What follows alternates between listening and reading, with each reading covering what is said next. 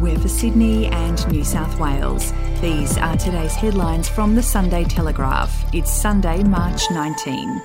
Commuters will be able to travel on ferries, trains, buses, metro and light rail services as many times as they like without paying more than $40 a week, with the coalition to slash the weekly travel cap. Under the plan, the weekly adult Opal cap will be cut from $50 to $40, while the cap for concession holders will be cut from $25 to $20. Families in Western Sydney are expected to benefit the most. The coalition calculates the cost of living measure will save the average commuter up to $480 a year, with about 165,000 adults reaching the $40 cap in a given week. If you would like to read more on that story today, you can take out a subscription to the Daily Telegraph at dailytelegraph.com.au or download the app at your app store.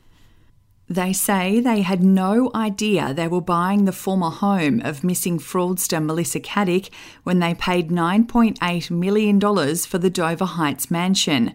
But the new occupants may be taking no chances the evil surrounding Caddick might return to the address. A bag of red chilies was spotted tied to the front door. The couple said they see it as just a house, but tying chilies to the front door is a way to ward off the evil eye or banish bad spirits from a home in some Asian and South Asian cultures. We'll be back after this. News doesn't have to be boring. The Brits have given Prince Harry a new nickname after yet another tell-all interview. Oh God, is it the Ginger Whinger? Let the team at news.com.au get you up to speed each day with their podcast, From the Newsroom. A couple were busted joining the Mile High Club. Well, I guess they can't fly Virgin anymore. Politics, sport, red carpets, royals. Get all the goss in just a few minutes. Follow From the Newsroom wherever you get your podcast from.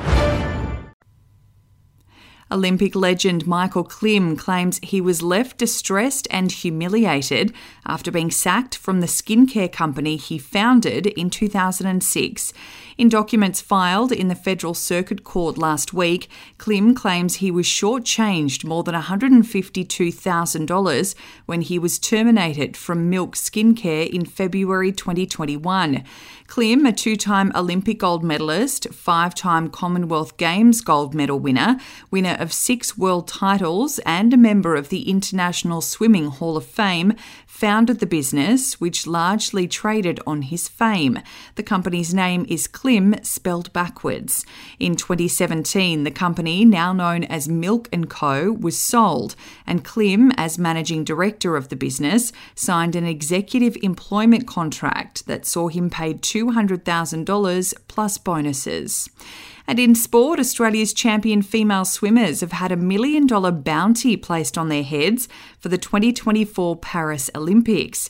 Still peeved at being continually whipped by Australia's Golden Girls, USA Swimming has dramatically raised the stakes by offering a $1 million US incentive bonus to the US team. To scoop the jackpot, the Americans will have to win all 7 swimming relays, 3 for men, 3 for women, and 1 mixed at the next Olympics, with smaller consolation prizes available if they win 7 relay medals of any colour at either the Olympics or this year's World Championships in Japan. Those are your headlines from the Sunday Telegraph. For updates and breaking news throughout the day, take out a subscription at dailytelegraph.com.au. We'll have another update for you tomorrow.